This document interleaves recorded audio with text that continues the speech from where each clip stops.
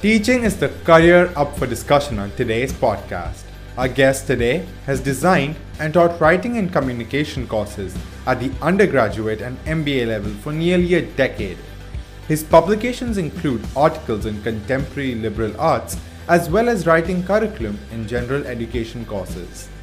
Prior to academia, he worked in strategic communications at Booz Allen Hamilton, where he developed stakeholder outreach initiatives. Since then, he has taught various courses at UCLA and Loyola Marymount University. He is currently Assistant Professor of Clinical Business Communications at University of Southern California. It is my pleasure to introduce Andrew Ogilvie on today's podcast and discuss with him the journey of his job. You are listening to The Career Show, a podcast that helps you find the right career and inspires you to follow your passion. My name is Trishank Hansrajani, and I'm a student seeking answers to career-based questions that we all have. I'm here to sit down with career specialists and talk to them about the lessons learned during the journey of their career.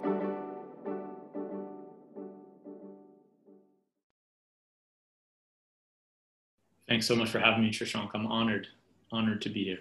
Thank you. So, I want to start off by talking to you about your passion for teaching.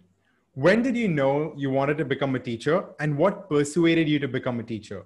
Was it one of your own teachers that inspired you while you were at school and university, or was it something else? I think like most people, what I've observed with most people is that the career that we end up in is not necessarily the career that we always thought we would go into. And the way I would describe my path to teaching is that both my parents were teachers. And I always knew that at some point I would want to get into teaching, but I didn't know what that would look like exactly.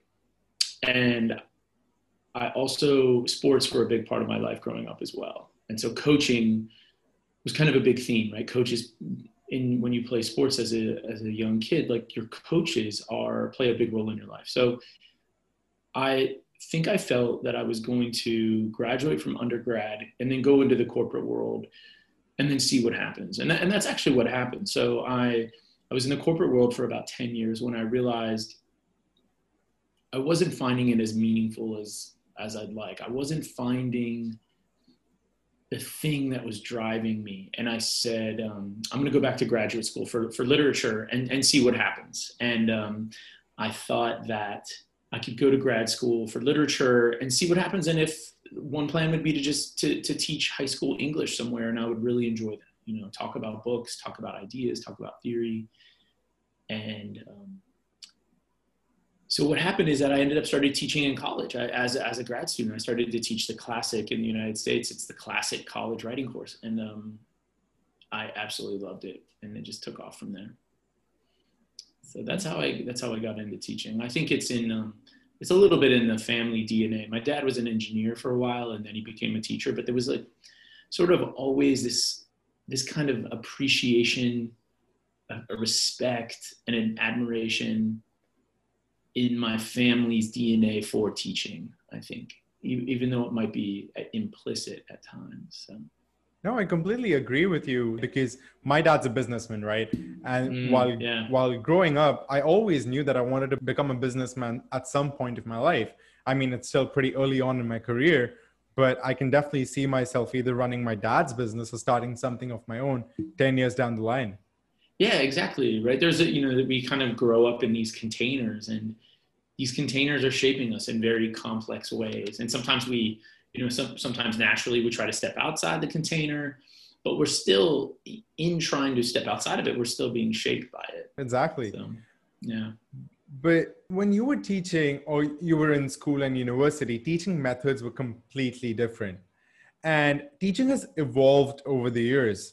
So what are the main differences you can recall in terms of stories between you learning back then from your teachers and you teaching right now? So what has been like the biggest difference in the teaching methods? That a lot of what we think about teaching came from intuitive ideas about learning and communication. So, a general idea would be, if Trishank is a student of mine, I'm going to tell him some stuff, and he's going to absorb it, and he's going to learn, and that's teaching. And I think what's happened over time is that we've learned more and more about the science of learning. And we realize that teaching is a lot more than just telling people things and then telling them to remember it and then asking them to tell that stuff back to us. I do think that, there's always been great teachers. There's always been great teachers. And I think what happens is, for me, what I always remember about teachers that I really liked, and I think this is unique to me perhaps, I want to frame it as perhaps unique to me, is that they always made it about more than just learning. It was always more, it was personal, it was human, it was passionate, it was emotional. But I think what we realize more and more is that learning is really complex. That when someone learns something, and even defining what learning is really complex. So, yeah. I agree with you when you say learning is complex, but do you think that in that case, you need to teach every student differently? This is a really complex question. And I think that any teacher must do is balance what would I like to do and what's possible. So if you're a fifth grade teacher in the United States and you have 40 students, sure, you would love to give each of them individual attention and craft something unique for each of them, but you also just have to make sure that everybody gets something, right? So for me, I think one of the things that I love about teaching at USC, and one of the things I love about the writing classes that I teach, is that they are small, about 19 students max. And what I do always say to students is that the most effective way for this course to work or the number one factor that will support learning in our course is the degree to which you and I talk with one another. And at the core, I can learn more about your thinking in our discussions, and then I can kind of go from there. But it's also helpful at the beginning of the semester to talk to students about what their dreams are, what are their goals. And so if I am talking to a student about a project or something, I often try to orient the project around their goals. So I'll say, oh, you're an accounting major, right? Well, here's how this project might, here's what we're learning this project might help for someone who wants to be an accountant. This is what I try to do. It doesn't mean that I always do it well, but this is what I try to do. I was in your class and I really enjoyed talking to you about my goals, my passions. And I think that's how you learned the most about me, which further helped you design the class in a way that was most helpful for me. And I think kudos to you for doing that. Thanks. But if I could talk about the three main questions that you're obsessed with, you've mentioned this in class. This is mentioned on your bio. You researched about this, you consult about this. And the three questions are, how do people learn? How do people use what they have learned? And how do you help people learn better? So I wanted to ask you, how did you come across these questions?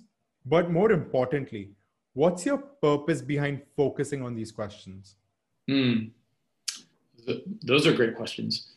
I think I've always been obsessed or just generally interested in learning, even my own learning. Like, how do I go from one state of not knowing to another state of knowing? And then what does that mean? What does that mean for me? But these questions, for example, the first one of like, how do people learn, began in my PhD program. And during my PhD in my field, writing studies, which is a group of people who teach and study writing in the United States, but also around the world too. Mostly at the higher ed level. We study writing at the higher ed level and professional writing. There's this big question called the question of transfer. And the transfer is this assumption that you learn something in a class and then you transfer that knowledge when you go to write in another situation or context. And what we know is that it sounds simple, right? You learn something, you use it. But what we know when you really start to sit with it and focus on it is that it's far more complex than that. And that when you break it apart, you can kind of see these different phases. And one is just the learning phase. So you can't really study whether or not someone is using what they're learning until you really understand what did it look like when they learned? Did they learn that thing? And how do we define learning? So that question was a hot question in the field of writing studies when I was doing my dissertation. And those essentially are the questions that framed up my dissertation, where I studied 2 students over 5 years. And I studied what they learned and whether or not what they learned they were using it as they went to write in different scenarios. And I think for me, the purpose of these questions, I think that what we can often do as teachers, but also as a consultant. So I'm designing some communications training right now for a utility company. And if I don't ask this question, how are these people going to learn best?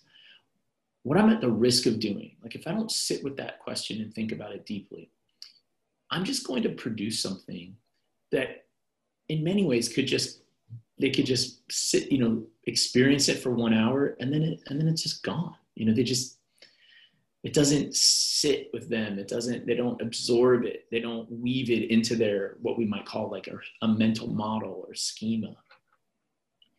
And so I'm particularly interested in, it sounds funny, but I think like even the class that you were in, what I have to do is sell the class to you.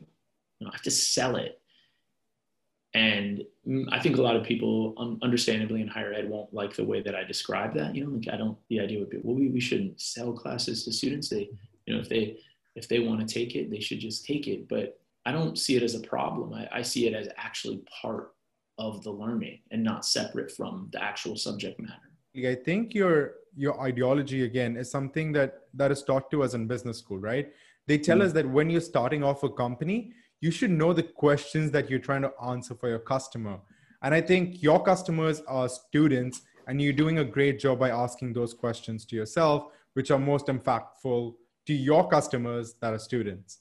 That's a great point. And I often talk about teaching similarly to the way you just discussed it, which is, so if you're a company, my own view is, the number one thing you must focus on is who are my users? What problems do they have? And what problems am I solving for them? And your success, I would argue, rests on your ability to really get who these users are. It's no different in teaching. So the more I can understand my users, the people who are using the course, using the knowledge, using the tools, the better, the more I understand them, the better the course will go. So you're absolutely right. That is exactly how I think about it. That's amazing. And you said that you did your PhD, you were already teaching when you were a grad student. So becoming a teacher is such a long process, right? Because I think all that I'm going to do is like finish my undergrad degree. But becoming a teacher, you need to get a doctorate, you need to write and publish papers. It's a long journey. So what has been one of the biggest challenges for you as a teacher while going through the process of becoming a teacher? I think one of the hardest things about being a teacher while becoming a teacher is confronting uncertainty, and confronting not knowing.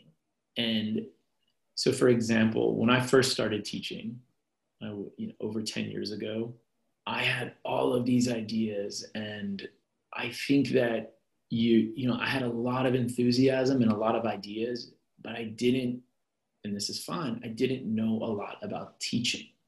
I didn't understand a lot about, I didn't have a language for teaching. And that's really what you develop.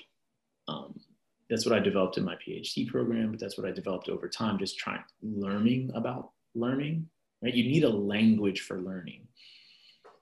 And so when you first start off, it's a little bit, the metaphor would be, it's a little bit like driving across the United States, only at night, and you only have your headlights. You don't have any street lights, right? Like you can get there, but it's a scary kind of thing because you can only see a few feet ahead of you.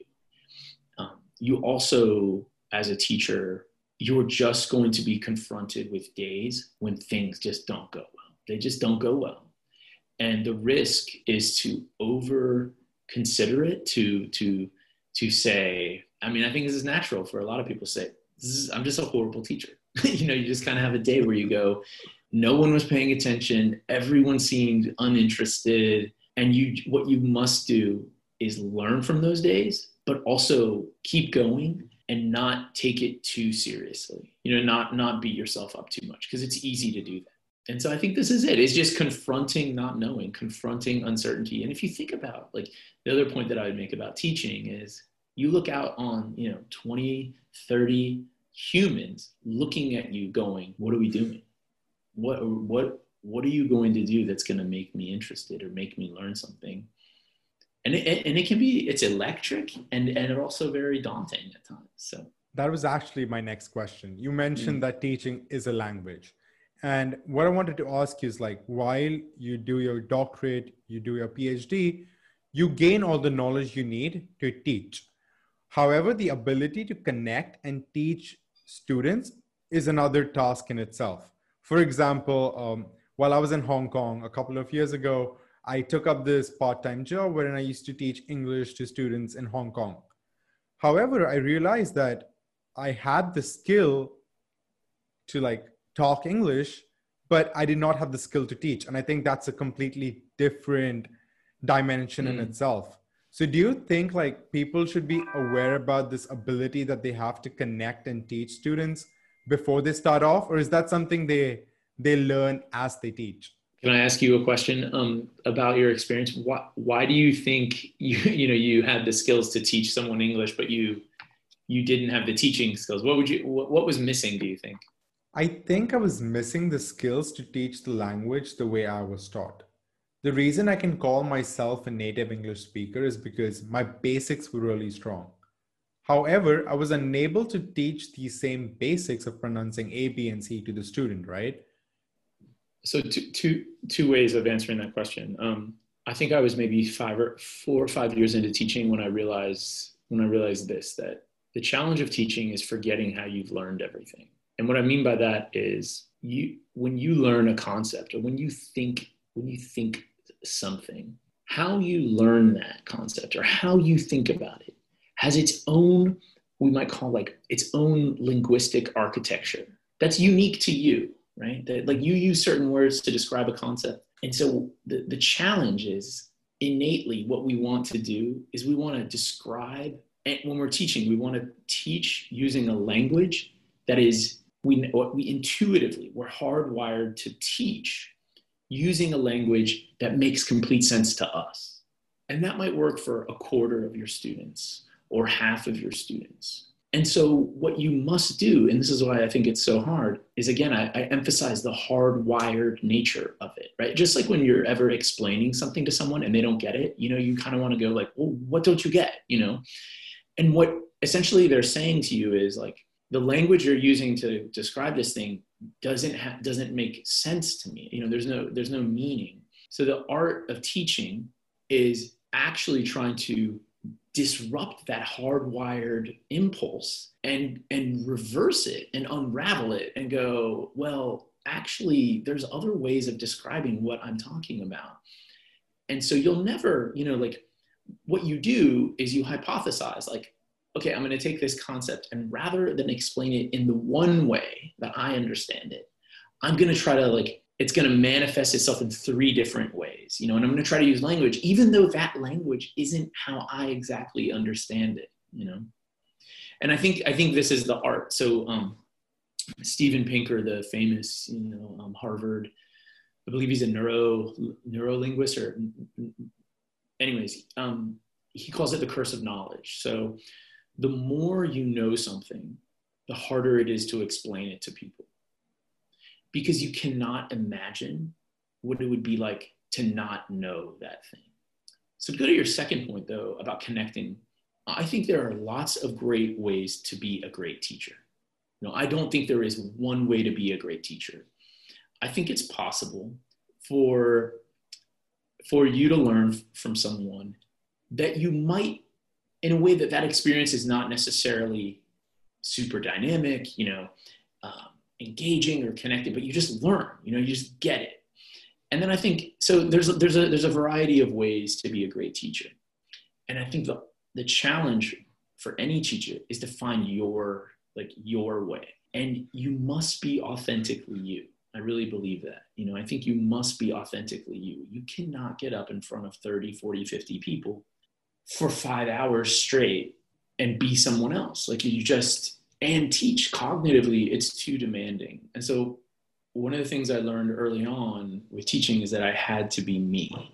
But, and this sounds a little bit contradictory, that person I am teaching is fully me, but there's also a quality where it's a persona, and I don't mean persona in like a fake way, but what I think about it is there are comedians who in person might be very introverted and quiet, but when they get up on stage to do a stand-up, they're very, they put on this kind of persona. And so I think many teachers might not like this idea, but I do think it's a performance. Like, I don't think you're merely a vehicle for information. You don't just the information doesn't just pass through you into the student. Like, it's far more complex. It's a performance.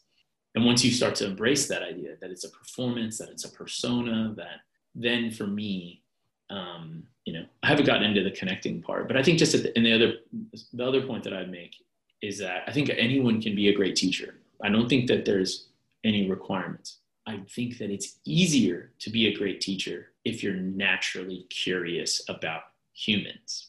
You do not get to choose your students, and you must find value and meaning and interesting things in every student that you have. No, I think that is super important, especially the first point you mentioned, that you need to let go of the way you were taught things. Because I think that is the biggest mistake I was making, right? I was trying to teach the students the way I was learned, which might have either been outdated or would not have been engaging enough for the student who's receiving that thing.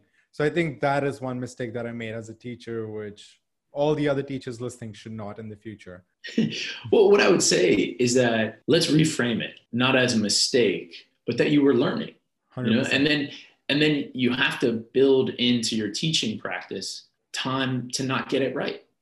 So maybe with this, and it's hard because you feel bad, I'm sure, right? You're like, 10 minutes and we haven't, but that's part of the teaching practice. And if you do that multiple times and then you try some stuff, you finally get it. It's a really nice moment. But talking about the connecting aspect with students, right? Attention span of my generation and the generation after me is reducing year after year. So how do you make sure that students stay focused and attentive during classes that last for as long as an hour? I mean, I know it was super hard for me when I was in my freshman year, sophomore year, and junior year. In fact, even still, especially when it's online, it's even harder to concentrate because I have so many distractions around me in the house. So how do you think a teacher navigates through that problem?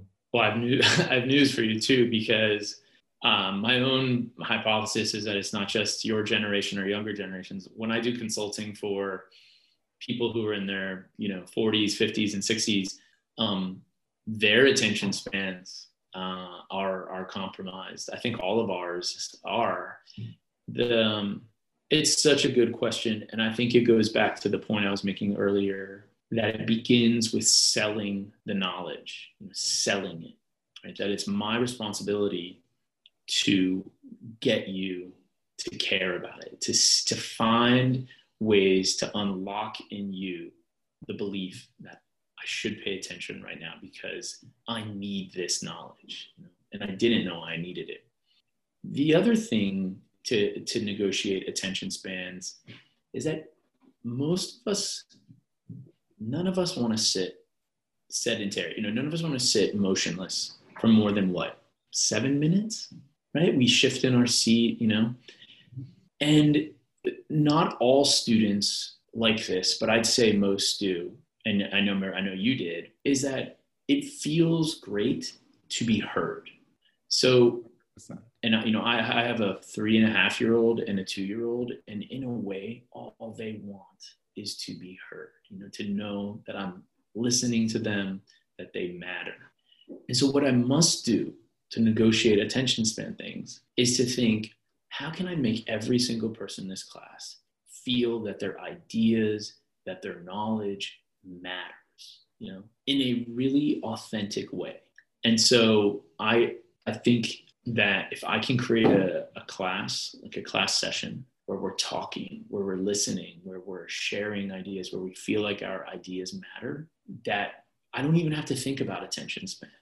I don't even have to worry about it, just because the focus is not so much, but this is a focus at times, right? But like the best scenarios are where the focus isn't so much on like, how do I keep people paying attention, but more like, how do I create an awesome, intellectual, engaging experience where people feel like they're heard, where people feel like they can propose ideas.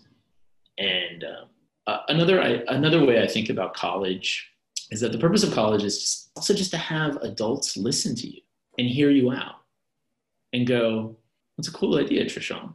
And then they build on it, right? And say, oh, Trishank, that's a cool idea. Like, it makes me, what you just said makes me think of this, And I don't know, my assumption is that as teenagers, and, you might not have had those kinds of experiences.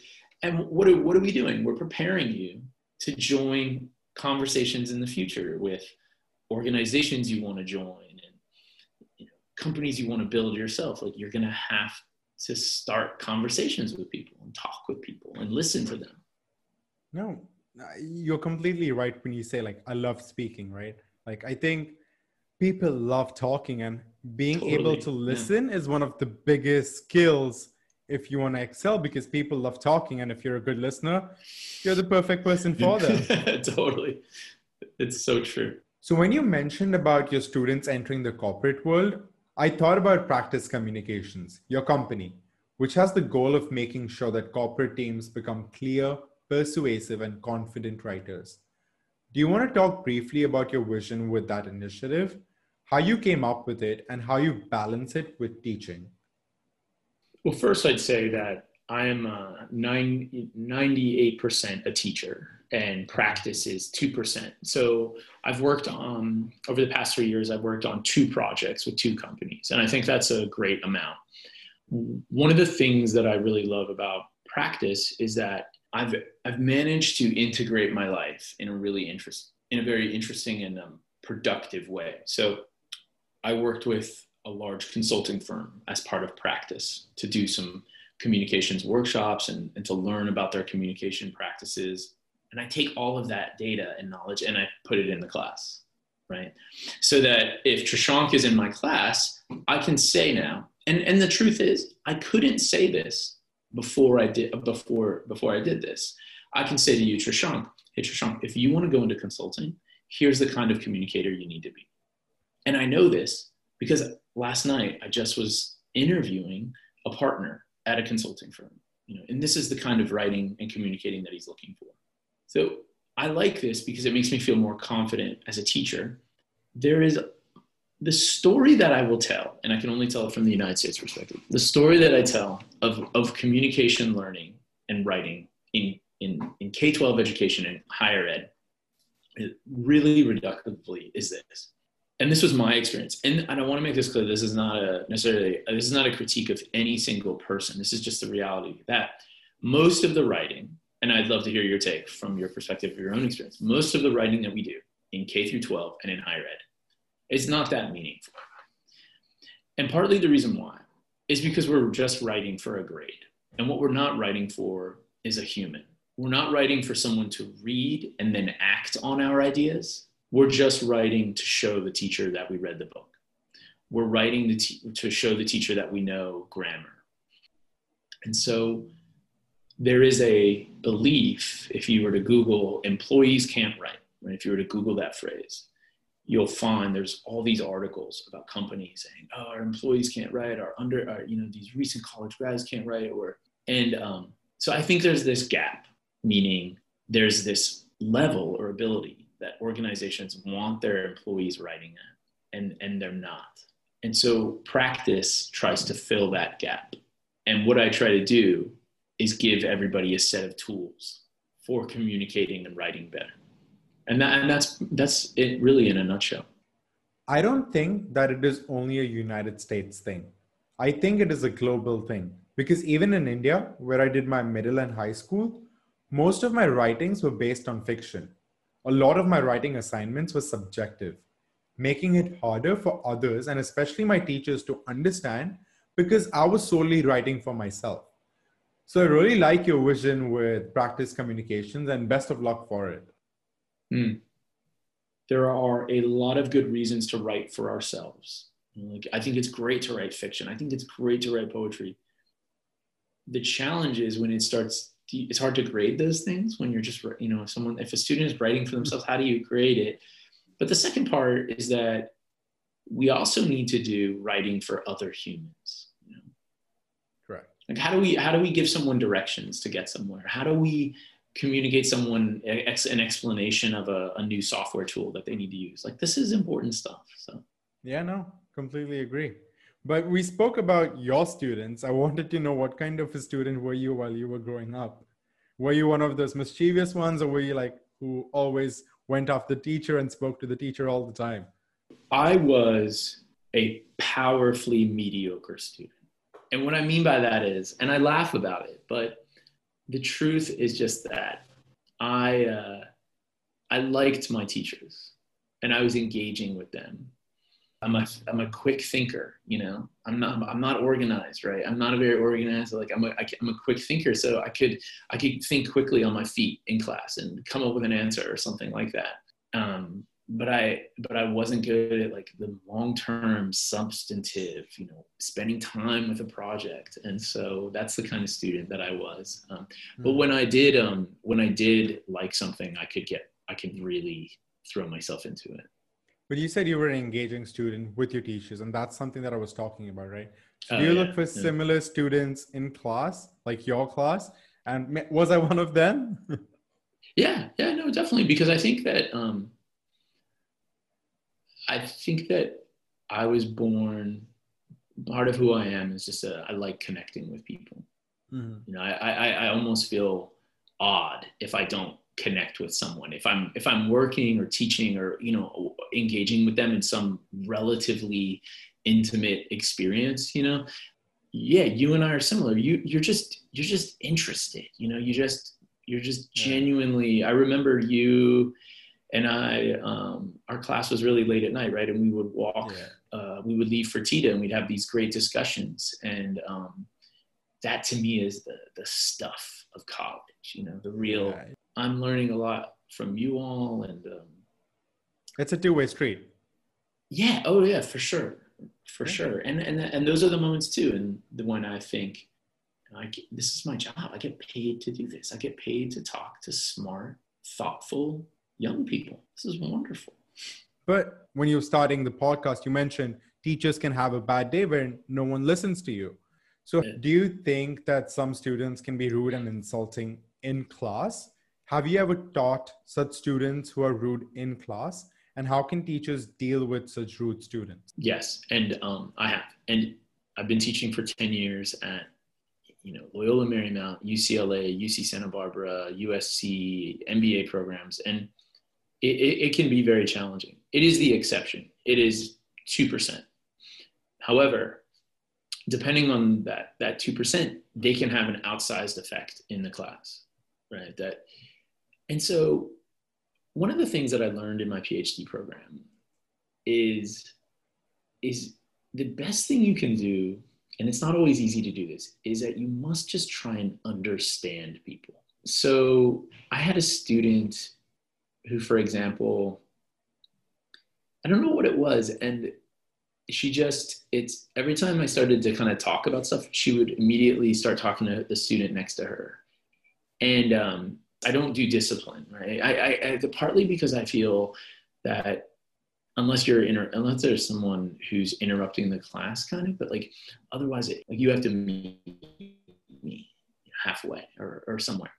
And so there's going to be students who don't want to do that. And I just can't, at a certain point, like I'll give them everything I've got, but at a certain point, if they don't want to be engaged, I can't, that's fine. I've done everything I can, right? And this is very rare. I want to say this is very rare. So the best thing that you can do, I think, as a teacher to handle disrespectful students is actually just really talk to them and level with them. And so after class, you can say something like, hey, fill me in. Like, how's this class working out for you? You know, is there anything I could do differently? And then I could say, you know, one of my goals of this class is to have a really engaging, fluid discussion. And but sometimes I have to talk, you know, and I noticed that there's times when, you know, you're talking while I'm talking, and I just fill me in. What's going on? And there's this sort of diffusing that you try to do, you know what I mean, rather than try to escalate it. But if I could change gears, I wanted to ask you about a statement a lot of people believe in. A lot of people believe that teachers are underpaid. What are your thoughts on that? But also, what is a teacher's primary motive? Is it money, or is it actually they just want to spread knowledge, or is it a mix of both?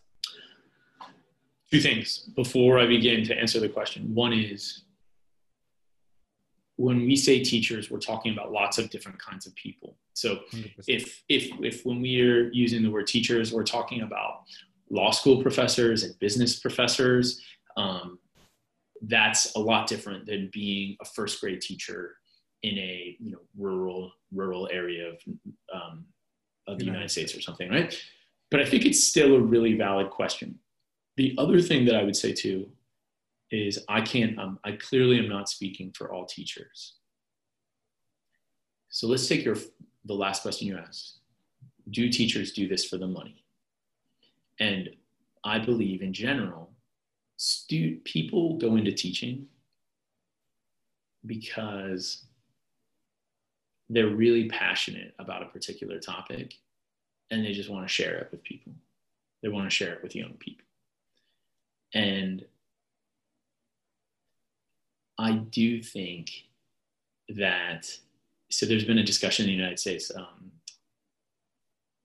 with test scores and, what if we offer a 9th grade algebra teacher a $10,000 bonus if he improves his class's scores by 15%. And what I would say, again, I am generalizing, and I can't speak for all teachers, is that is the exact opposite of why people go into teaching. Because the other big reason people go into teaching is because of agency and autonomy. So I think the challenge with thinking about bonuses for teachers and is that that's not what really motivates them, because I think they'd rather not have $10,000, but not teach to a test and not spend all day helping students learn how to take tests, you know, or memorize facts and things. But they'd rather have students working on self-driven projects and exploring and uncovering new things. And these are the things that you can't capture in a test. But I do think, and this is always complex too, because when we think about teacher salaries, we always, have to begin to think about tying it to the local economy and things like that. But in general, I think that I do two things. I think we should pay teachers more, but I also think what we should do is give teachers time to develop as teachers. So my dream for teachers, my little pipe dream, would be that they do get paid more, but they also get, like, every 2 years, they get a semester off. But what they do that semester is they study. They come up with a study project, a research project at the school that they teach at. And they observe or they analyze or they do a research project. And then they share the results of that research project. So they get a little break from the classroom, but they're developing new knowledge about their field. I think that is super interesting. That's a really interesting point that you bring in. And I'll dive into it in a second. Yeah. But first, I wanted to say, I think that passion of teachers to just spread knowledge, irrespective of the money, is the reason I respect the profession so much. And from the bottom of my heart, I respect you, AJ, for teaching me and other students out there. It's very thoughtful, Shashank. Thank you. I really appreciate that. Thanks. And now talking about your thought process of where do you see the education industry going? So actually, that was my next question, right? You said that your thought process is that teachers get a semester off for every two they teach. So I wanted to ask you, where do you see the education industry going in the future? Do you see some major changes coming through? And this could also be in terms of testing students, right? Because I think that is something that is going to change in the future. Because the current test methods that we have might get outdated soon. This is a super complex question. So I'll start with, and I also have to admit that I'm not an expert, right, on this. I need to do more reading. There's a lot of hypotheses out there about the future of higher ed, and I can only speak for the United States, right? So the future of higher ed in the United States. There's an argument, there's a professor of business at NYU named Scott Galloway, and he's arguing, I think essentially his argument is that there's going to be significant concentration, and there will be far fewer colleges and universities. And the ones that remain are going to be able to, because of technology, are going to be able to teach a lot more students. I don't know where higher ed teaching is going, but I do know, here's what I believe. I don't think that higher ed, I think the core principles and the core drivers of a great higher education experience will endure for a long time. And what I mean by that is this. I don't think people, so one argument would be, like COVID has made us realize that we could do all online. But Shashank, you're an undergrad, right? Do you want to do 4 years of online education? Not at all. Right. And I think that now this does not mean that online can't work. And that if you think about the number of students in higher ed in the United States every year, I'm going to guess a couple 100,000, or maybe more than 1 million or so, probably more. There's a lot of variety among them, right? So if 10% of them want to do a 4-year undergrad all online, I think that's great. And if it works for them, I think that's great. But, and this is probably too simplistic, but do you remember when, you might be a little young, but maybe not. Do you remember when the Kindle came out and ebooks came out? Yes, I do. And do you remember what everybody was saying? It won't work. Yeah, or I actually thought what people were saying was like, this is the end of the printed book, that why would I buy 10 paperback books or hardcover books when I could put them all in one? People don't like ebooks at least the way that we thought they did. And so, but I mean, the hypothesis was that this is it, it's over, we're never going to have books again. And I think a lot of the claims that's just sometimes how I feel about the claims about higher ed, that higher ed is over, that there's just, instead of 4 years of education, there's going to be a 6-month certificate that you get. And I just still think, and we don't necessarily have the data to prove this, but I just still think that there's just something about a 4-year in-person experience that's really powerful. That changes people for the better. I think the main problem with online education right now, and correct me if I'm wrong, is that we are using the same techniques that we used for in-person classes for online classes, which I think people will learn over time and will make the required changes, which will make online education way more thoughtful and way more useful for students who want to do online. But I do agree with you that in-person classes won't go anywhere, because that's the best way to learn, by meeting people in person and sharing ideas. I think you're totally right that if you're teaching online, you have to try things, right? You have to try new things, and it has to be different. It must be different. And so I'm teaching this MS in a communication course in the MS in marketing at USC, and I really love it. The students are amazing, and obviously this is all online. And last week I started off and I said, you know what? I was talking to some people who have corporate jobs, and we were talking about what's the difference between corporate life in the COVID era and corporate life in pre-COVID. And my own theory is all of what's missing, and it seems small, but it's not, is what I would call like hallway chats, hallway talks. And so if you think about the thousands of little hallway talks you have when you're walking to a meeting or walking back from a meeting or walking to the lunch or whatever it is, we're not getting those, right? We're not getting those. And so I just said at the beginning of class, I was like, we're just going to do a hallway chat. So I'm just going to, we're going to do breakout rooms. I'm just going to do random rooms, and you're just going to talk for 10 minutes about whatever you want.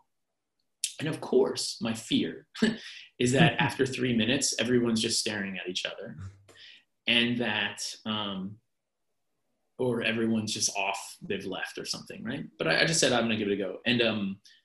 And I think it went really well. And students, one of the students actually after class said, hey, like we should do more of those, you know?